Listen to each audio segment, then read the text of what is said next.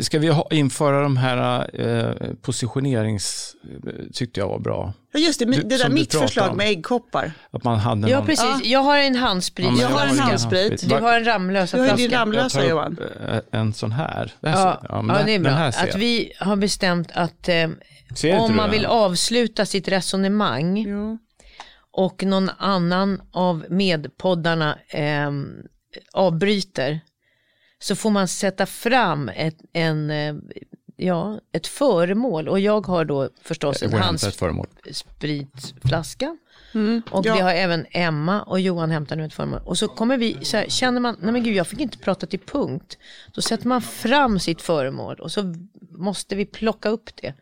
Nu har Johan med sig en bok. Nu undrar jag, var ska man reagera? Föremål på den sidan så kan jag se det också. Ska jag sätta det här? Helena, du måste flytta tillbaka din handsprit. Ja, nu flyttar jag tillbaka. Så, hej och välkomna till podden. Hej!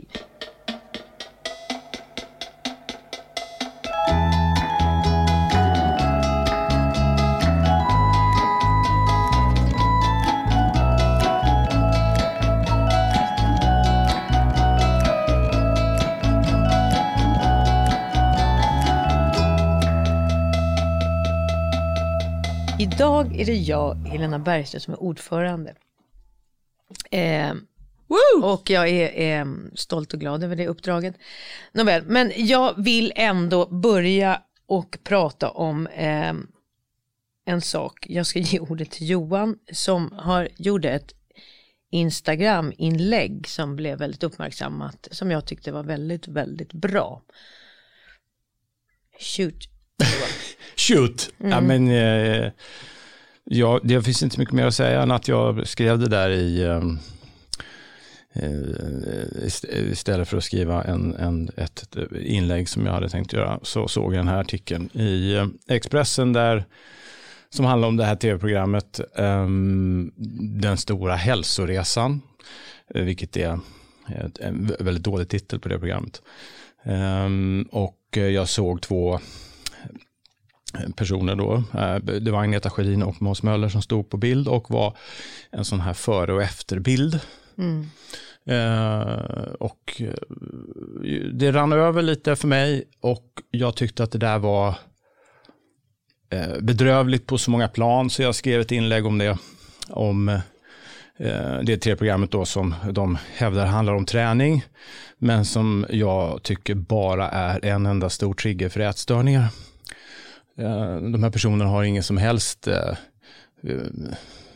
problem med sin vikt, tvärtom. De är liksom normala i allra högsta grad. Och att se 2 normala människor stå och jaga kilon på det där sättet tycker jag helt enkelt är förkastligt. Och därför att det triggar ätstörningar och kan få folk att få ätstörningar som inte har det. Den här galna smalhetsen är ju crazy. Jag förstår inte riktigt när började det?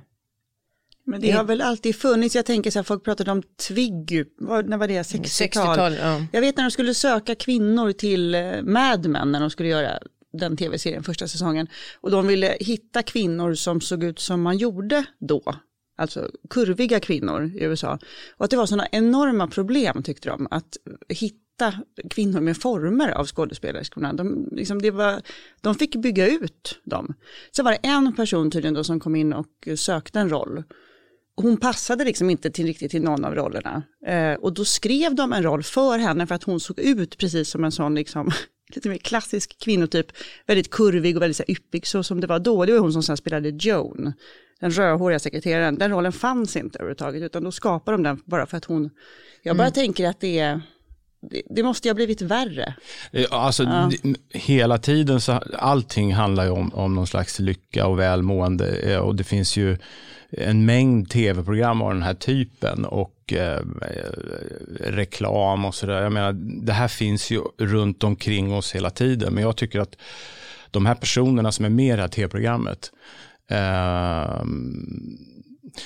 det är nästan det som jag liksom stör mig på, att det här är ändå människor som jobbar med television, som inte på något sätt har problem med sin vikt och som ställer sig upp och gör det här och ställer upp och det hamnar i tidningar.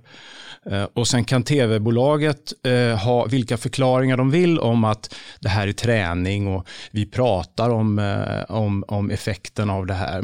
Men ätstörningen funkar inte så. Det är ingenting som går... Det finns inget intellektuellt resonemang som kan lösa det, utan det är en känslomässig sak och bilden är mycket, mycket starkare än orden.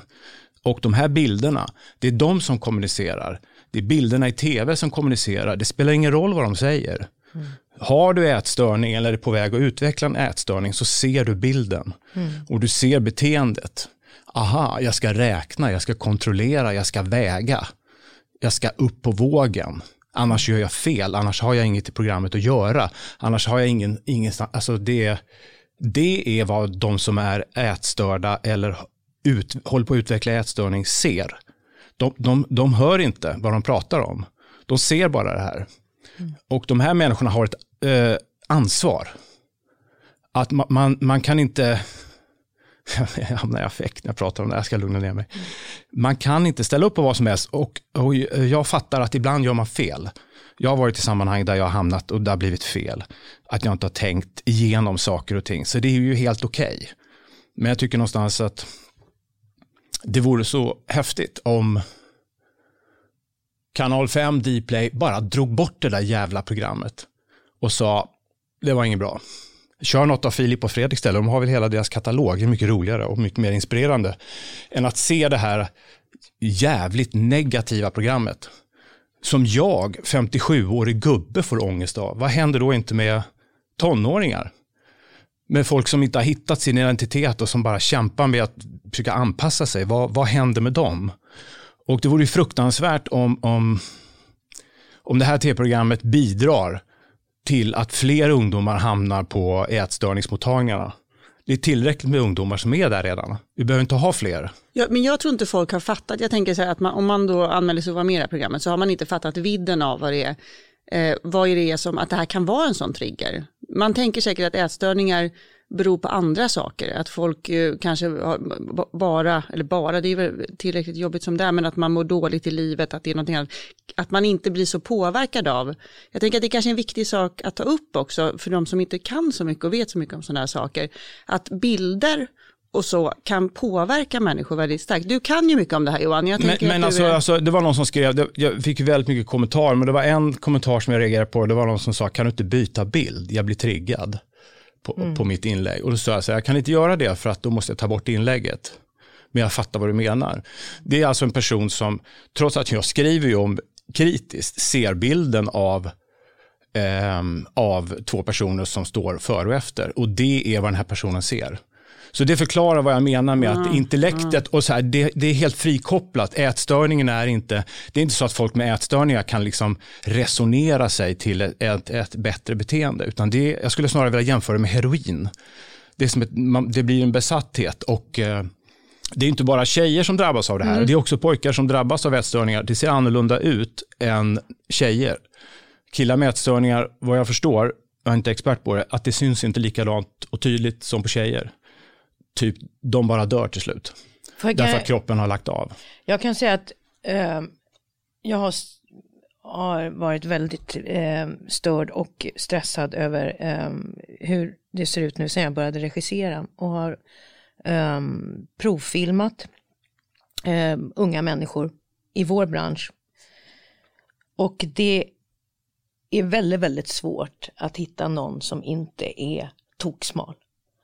Att det är det här som du pratar om, ansvar. Nu blir jag nästan lite darrig för det här. Jag tycker det är så jäkla viktigt att vi som är med på film, tv, jobbar med det här yrket där vi syns. Vi som regisserar. Det är ett enormt jävla ansvar att faktiskt kämpa emot denna fruktansvärda trend eller vad man nu kan säga, samhällstryck på den här smalheten.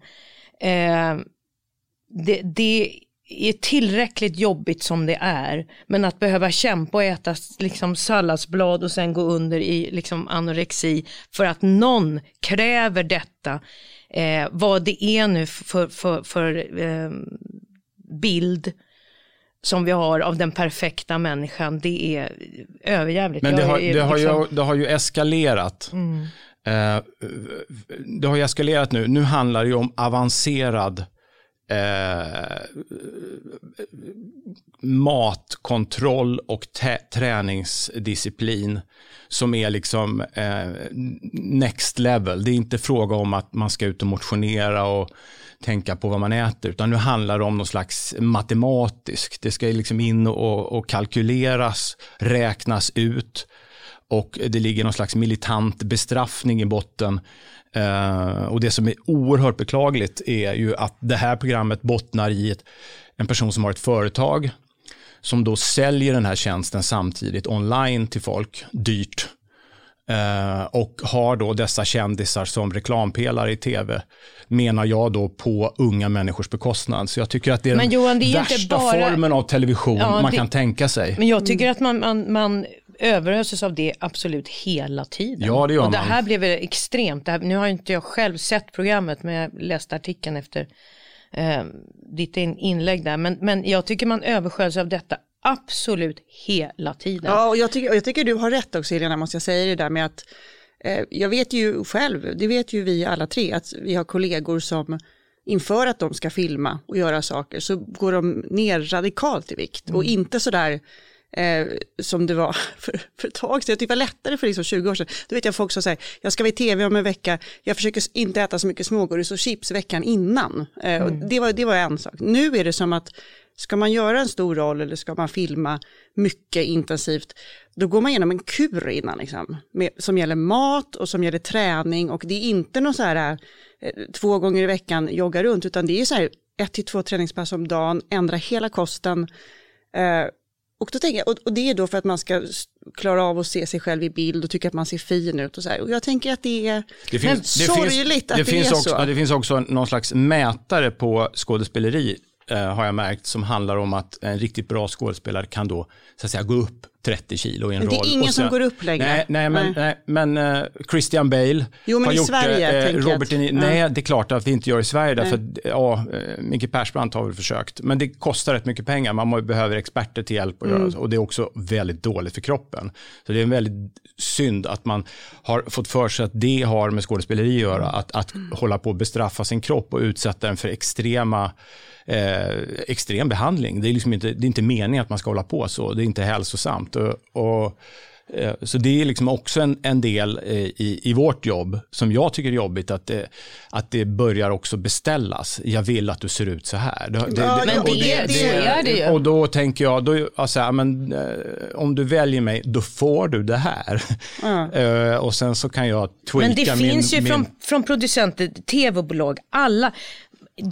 Det krävs ju någonting, det kommer ju någonstans ifrån att man vill ha dessa extremt smala människor. Jag har hört om man ska spela skör så måste man vara smal. Man kan inte vara skör och tjock. Nej, det låter ju helt galet. Ja, nej, men det finns någonting som också krävs från, och jag tycker att det här är så viktigt, för det är det bilderna som vi matas med hela tiden på tv eller på film eller i reklam eller vad vi än ser, vad vi matas med dagligen, är att smalhet är det ultimata, det är där vi ska vara. Det är tecken på lycka. Och det är tecken på lycka, och där det är någonstans, jag vet inte var man ska börja för att förändra detta. Det är ju inte bara att man ska se smal ut. Jag försöker återkomma till att i det här programmet så upplever jag inte att någon av deltagarna är överviktig. De är inom normalspannet. De är liksom medelålders. Man ser ut, och en del av dem är ju redan tränare från början. Och att det är snarare själva kontrollen som är målet. Att jag har tagit kontroll över min egen kropp. Jag styr den nu med någon slags delikat reglage där jag kan liksom öka och sen minska, och att det är ett kontrollbehov. som i sig då är ju inte normalt att man ska ha det så. Det kan ju inte vara att de ska bli smala. Det är att de ska bli, man ska ha någon jävla sixpack. Man ska se ut som någon, jag vet inte.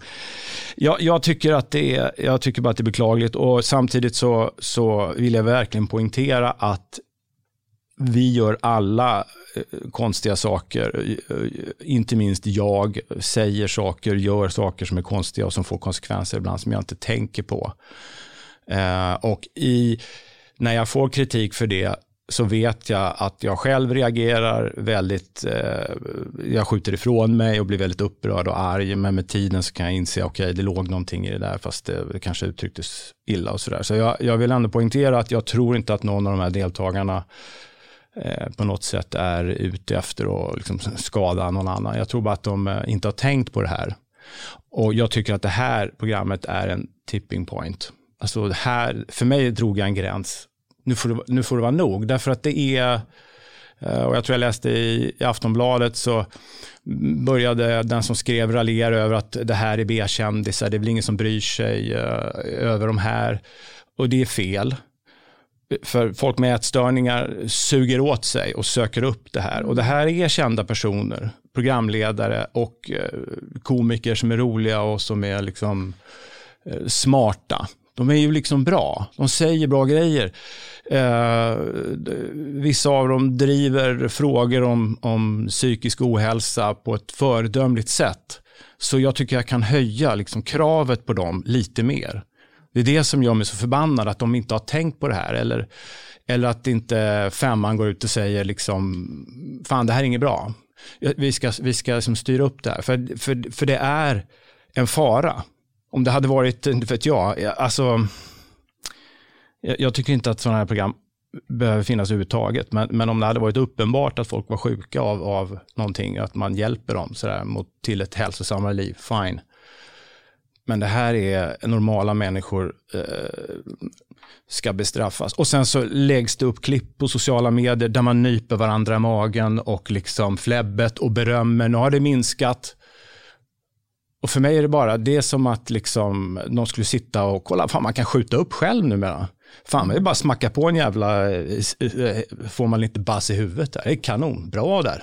Bra high för fan. Alltså för mig är det samma sak som att de sitter och tar droger och liksom garvar åt det. Ja, måste jag sluta med det här, känner jag väldigt upprörd.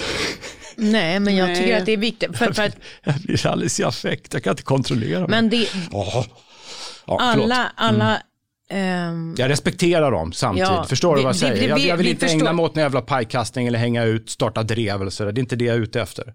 Jag vill bara att man tänker sig för. Men ändå så tycker jag att det är bra att man tar i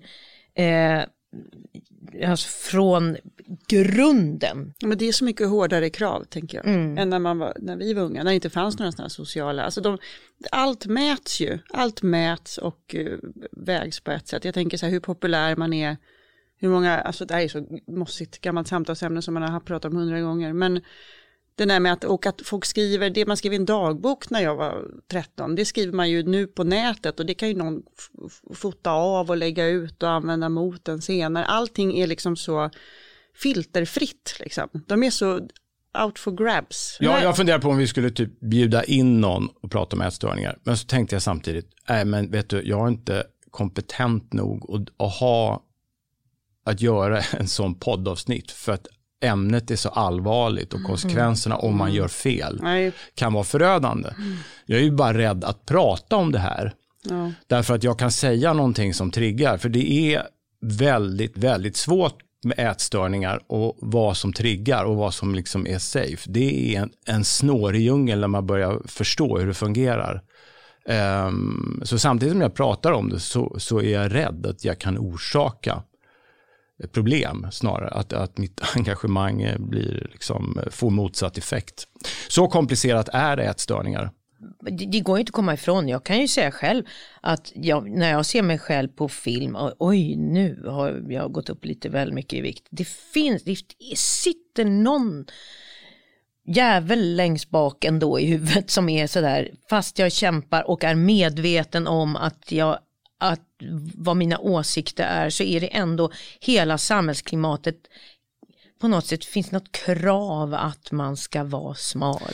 Och det går inte att komma sen kan vi göra allt vi kan, men om vi inte försöker i grunden också förändra de som kan påverka bilderna som är uppdragsgivarna, så kommer vi vara offer för allt det här. Det handlar inte om logik, det handlar inte om rationellt tänkande. Det handlar om känslor som är gigantiska. Det handlar om en ångest hos personer som har ätstörningar som är ofattbar. Jag tror inte att du kan inte föreställa dig hur stark den ångesten är. Jag la ut en text på min Instagram från 1177 tror jag om ätstörningar där det står ganska kortfattat på typ så här 3 såna här sidor. Jag la upp det på min så man kan läsa. Det var ganska bra. Det var väldigt bra sammanfattat. Så här, en ingång på hur omfattande, hur brett det är och att det handlar inte bara om anorexi. Det handlar om så många varianter på det där. Faktiskt också, om jag ska vara ärlig, så handlar överdriven matkontroll i kombination med träning. Den besattheten finns det en medicinsk term för.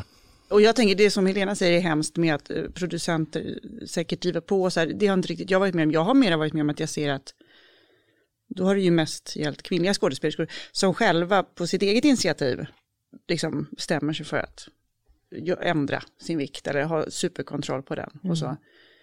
Det är ju minerat område det här, hur man liksom går in i det, tänker jag. När det är liksom människor som man har runt omkring sig. Jag har en vän vars dotter blev sjuk när hon gick i 5:an. Då är man ju barn. Ja. Alltså. Hon är liksom friskförklarad nu. Hon är stor nu och liksom går i gymnasiet. Men jag tänker att de som jag vet som har haft en väldigt tydlig ätstörning, de säger att man lever ju med det. Att man, resten av livet. Att det liksom, det blir aldrig, man blir aldrig frisk, men man lär sig leva med det. Det liksom. gör man ju med alla missbruk. Så det är som alkoholister som är nyktra. Det är ett livslångt arbete. Men det går ju att bli frisk från det här och det går att bli av med det. Så det är ju hoppfullt. För det är enormt starkt. Det är liksom jämförbart med tunga droger. I had a dream. I got everything I wanted. Not what you think. And if I'm being honest, it might have been a nightmare to anyone who might care. Thought I could fly, so I stepped off the golden. Nobody cried. Nobody even noticed. I saw them standing right there. Kinda thought they might care. I had a dream. I got everything I wanted. But when I wake up I see you with me. And you say, as long as I'm here, no one can hurt you. Don't wanna lie here, but you can learn to. If I could change the way that you see yourself, you wouldn't wonder why they don't deserve you.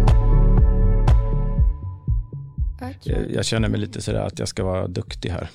Det stör mig för jag tänker hela tiden att jag inte är sån. Eller så har jag blivit äldre. Att det är det. Vadå att du ska vara duktig? Jag fattar inte. Nej, men att man säger bra saker. Nu? Jag är en gammal provokatör. Ja, men nu är du upprörd över det här. Jag är väldigt genuint upprörd och jag pratar ju liksom ofiltrerat om det. Men min gamla... Du vill berätta att du har en annan portfolio. Nej, att du har stått på barrikaderna och skämtat om farliga saker. Mitt yngre jag har en mera cynisk syn på allt. Ja. Men du är äldre nu, jag har blivit äldre. Jag har aldrig haft jag har alltid haft så här tokpanik över ironi. Ja. För att jag är så oironisk själv och jag förstår sällan skämt när man ska ironisera. Jag går alltid tror att det är på riktigt. Och sen, du ironiserar.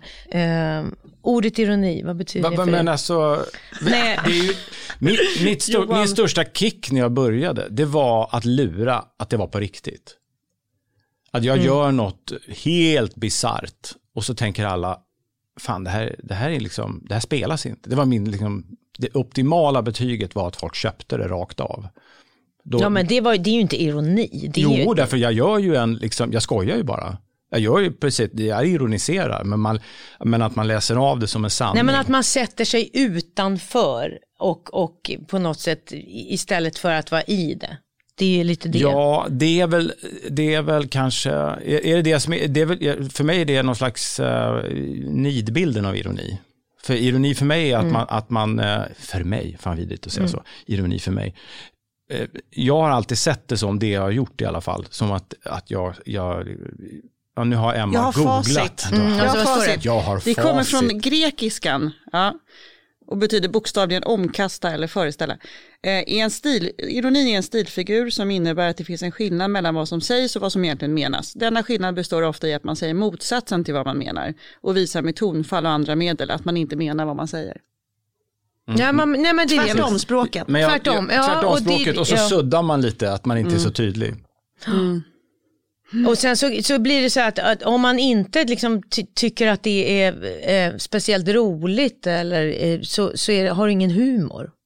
Nej, men det var ju så, ironiska generationen är ju, det kanske är Johan här har de tagit upp ett exempel, de har satt upp en skylt. Johan Rheborg, det är Johan Rheborg är bild på ironi här. Det var träd. Och Henrik Schyffert, det står dead end och så står det ironisk markering för återvändsgränd vid en kyrkogård. Dead end. Ja. Nej, men jag tänker till exempel så här. Tyckte Johan var roligt, inte Helena. Jag spelade Piaf under 3 år på Stockholms stadsteater. Sen helt plötsligt läser jag en recension för något som heter Rea. Och där står det så här, det var då drev man med massa olika människor, inklusive då så drev man med mig som spelade Piaf. Och så gick jag dit och tittade. Och det var ju så där, egentligen skulle jag sitta där och vara så där, ja det här är ju jättekul, för de var väldigt, väldigt elaka. Men jag blev så galet ledsen. Och så blir det så här, men har du ingen humor? Alltså det är knepigt tycker jag med det här, att man liksom ska hela tiden liksom vara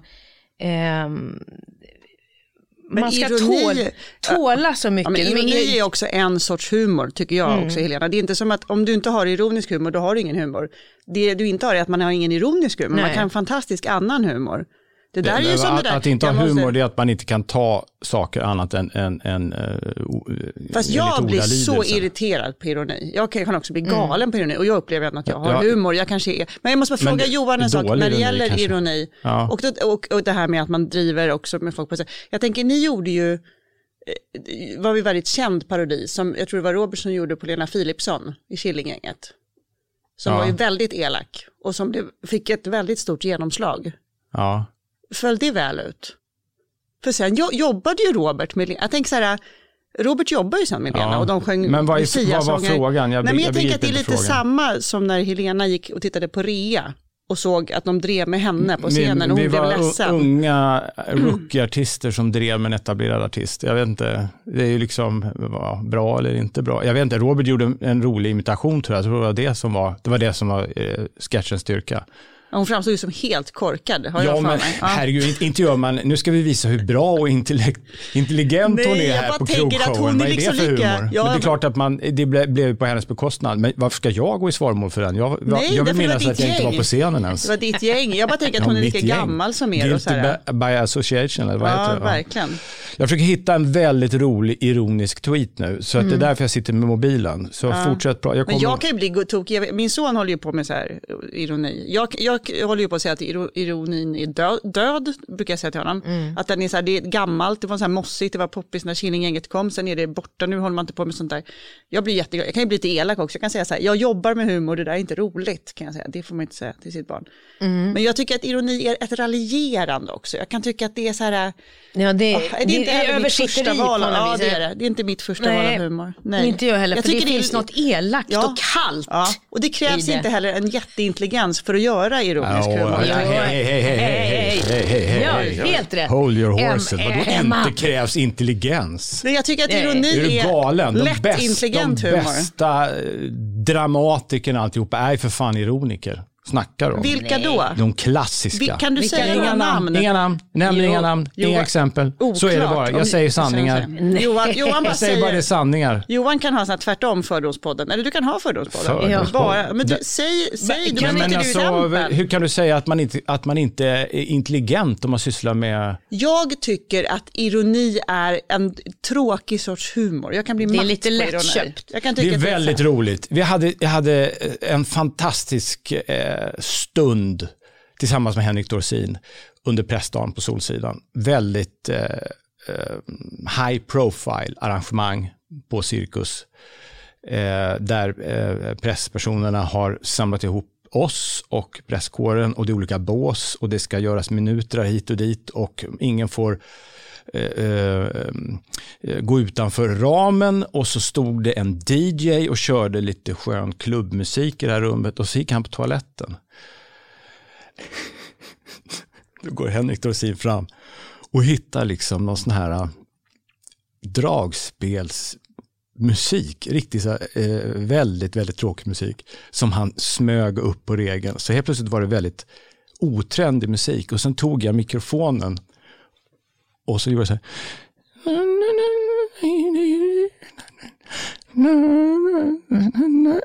Och att stå och göra det som att jag är någon slags lallande senil tant som sjunger under detta arrangemang. Det var för mig vansinnigt roligt. Men vad det är roligt? Jag tycker inte att det var ju bara lite... Det är roligt därför att det är att... Men vad är det? Är det ironiskt? Ja, det är ju lite. Finns ironi i det. Jag tyckte inte att det var... Det är inte det jag menar med ironiskt. Nej, du menar ju bara ironiskt ur negativt perspektiv. Ja, jag menar dålig ironi. Du menar att det någon sitter... Kul där borta. Här kommer jag är allvarlig. Så tänker du att det är. Så tänker jag men det är ju dåligt, det är inte ironi. Nej, men det är det att man inte menar vad man säger. Nu har jag hittat den här tweeten. Och det var en kille som tweetade. Han har typ så här inte haft, jag har hållit på i 10 år och jag får liksom inte fäste. Och så skrev han, nu har jag fått 100 000 likes och nu tror jag att han har fått över flera miljoner. Men han skrev så här: Congratulations to Elon Musk and SpaceX. But particularly to the astronauts who left Earth yesterday. You made a good choice. Den är jävligt bra.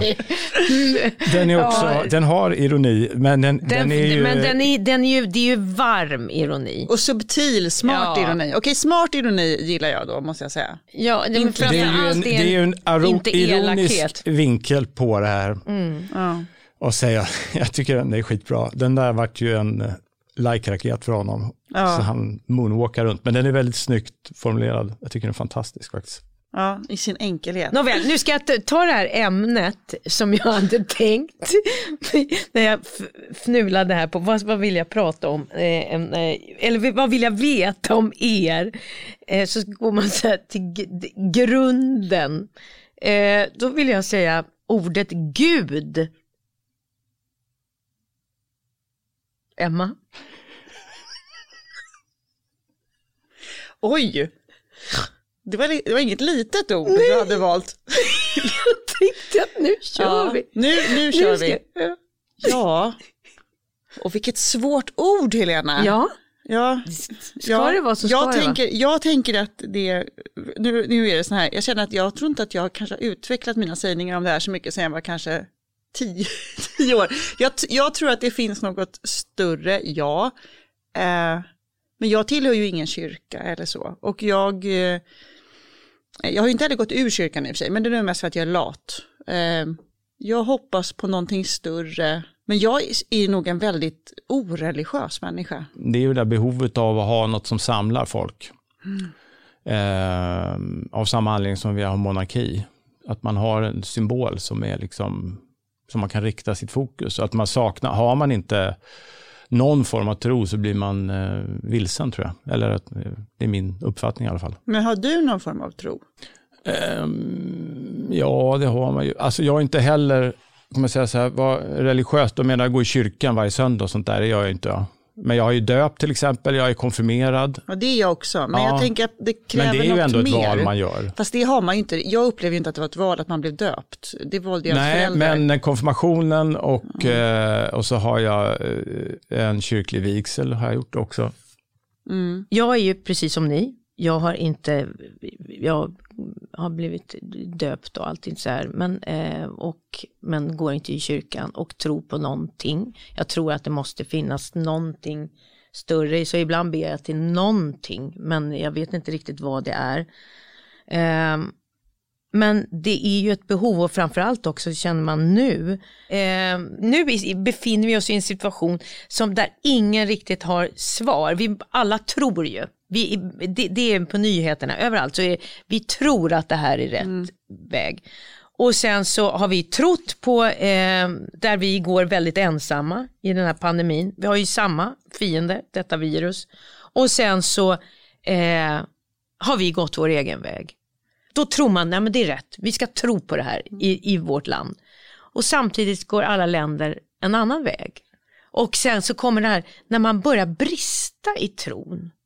Har vi gjort rätt? Har vi inte gjort det? Det är ju... Ja, men nu känns det ju lite svajigare också. Väldigt svajigare. Jag tror att folk är förvånade över att ingen vill släppa in oss. Vi har ju haft en fruktansvärd attityd. Om man sitter och är självgod och skickar pekpinnar till höger och vänster, då får man ju inte sympati. Så det är klart att det är payback time när Norge har 300 döda och vi har över 4000, så kan man säga att vi har inte vunnit so far. So far har vi inte vunnit. Inte. Men jag tänker att så här är vi jämt ju i Sverige. Vi tar för givet att vårat sätt att resonera, det är det enda förnuftiga, och alla andra är knäppa i huvudet. Fast jag tänker just när det gäller det här så har ju alla länder resonerat lite som att vårat sätt som vi gör i vårt land är det bästa. Men de flesta länder har ju gjort ungefär på samma sätt. De har ju gjort ungefär samma sak. Men jag vet inte just i pandemin, men jag tycker generellt sett att det är... Andra världskriget. Om man spenderar tid någon annanstans ett tag, då blir det väldigt tydligt. Vi är rätt arroganta i Sverige, faktiskt. Nej, det känns ju inte så bra nu, tänker jag. När man ser våra siffror så känns det ju väldigt dåligt. Och allt det här med att nu när de andra länderna försiktigt öppnar upp, så var det ju så mycket prat om att de skulle då komma ikapp våra höga siffror. Jag undrar om de kommer göra det. Alltså, om de nu successivt öppnar upp. De kanske inte gör det. Tveksamt. Och då gjorde ju vi fel. För nu har man ju lärt sig lite mer än vad vi kunde för 3 månader sedan om hur man ska hantera viruset. Så det kanske var bra att skjuta fram den möjliga piken tills man hade lite mer kunskap än vad vi gjorde, som bara tänkte att vi hade kunskapen. Det är så lätt att vara efterklok. Det är så svårt där också, tänker jag. Det är jättesvårt. Alltså, ja, och man ska inte... alla kämpar ju på. Men det är ändå ständiga med att inte kunna erkänna att man till viss del haft fel. Fan, jag har nog tänkt fel lite grann här. Jag tror jag måste justera det jag sagt. Jag var inte helt 100 på bollen. Det är svårt, eller hur? Ja, nej, alltså jag har inte svårt att säga förlåt, men jag gör fel oupphörligen. Jag är ganska bra på att säga förlåt och att jag har fel. För det är väl ganska svårt att säga att man har gjort fel när man har mist väldigt många människoliv. Ja, det där går ju aldrig att reparera. Ja, fast man har inte varit avsikten. Nej, tvärtom, förstås. Såklart, ja, givetvis. Så ja, det är kanske svårt, vad fan vet jag. Ja. Jag är ju lättkränkt och har svårt att erkänna mina fel. Så. Jag är lite sådär, jag blev Gud. lite sådär knockad av det var allting jag som idag. sänkte stämningen. Nej, inte alls, tvärtom. Så är det, Och så men jag gillar är ni inte ironi. Jag vet inte hur jag ska ta mig ur det här. Känns det som vi är väldigt negativa den här Ja, omgången? väldigt. Vadå väldigt? Vi är väl inte så negativa. Vi försöker vara konstruktiva här tycker jag. Ja, men då, kära vänner, nu har vi pratat ganska länge. Ja. Och som ordförande ska man väl sammanfatta? Ja, du sänkte rösten lite. Det var Ja, jag fint, tänkte att tycker det krävs. Men vi har pratat om ett väldigt viktigt ämne som Johan startade. Och det var detta om ätstörningar. Det svällde då lite till ämnet att vi pratade om vår bransch. Som också har enorma krav på utseendet och framförallt att man ska vara så smal. Ja, och så pratar vi också om ironi. Ja. Och så tittar ni på mig. Ja. Och bra ironi och dålig ironi. Ja.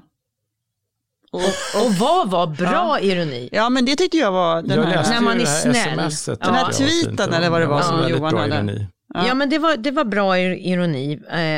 För att visst, man skulle kanske vilja i stunder nu vara en astronaut som flyger ifrån.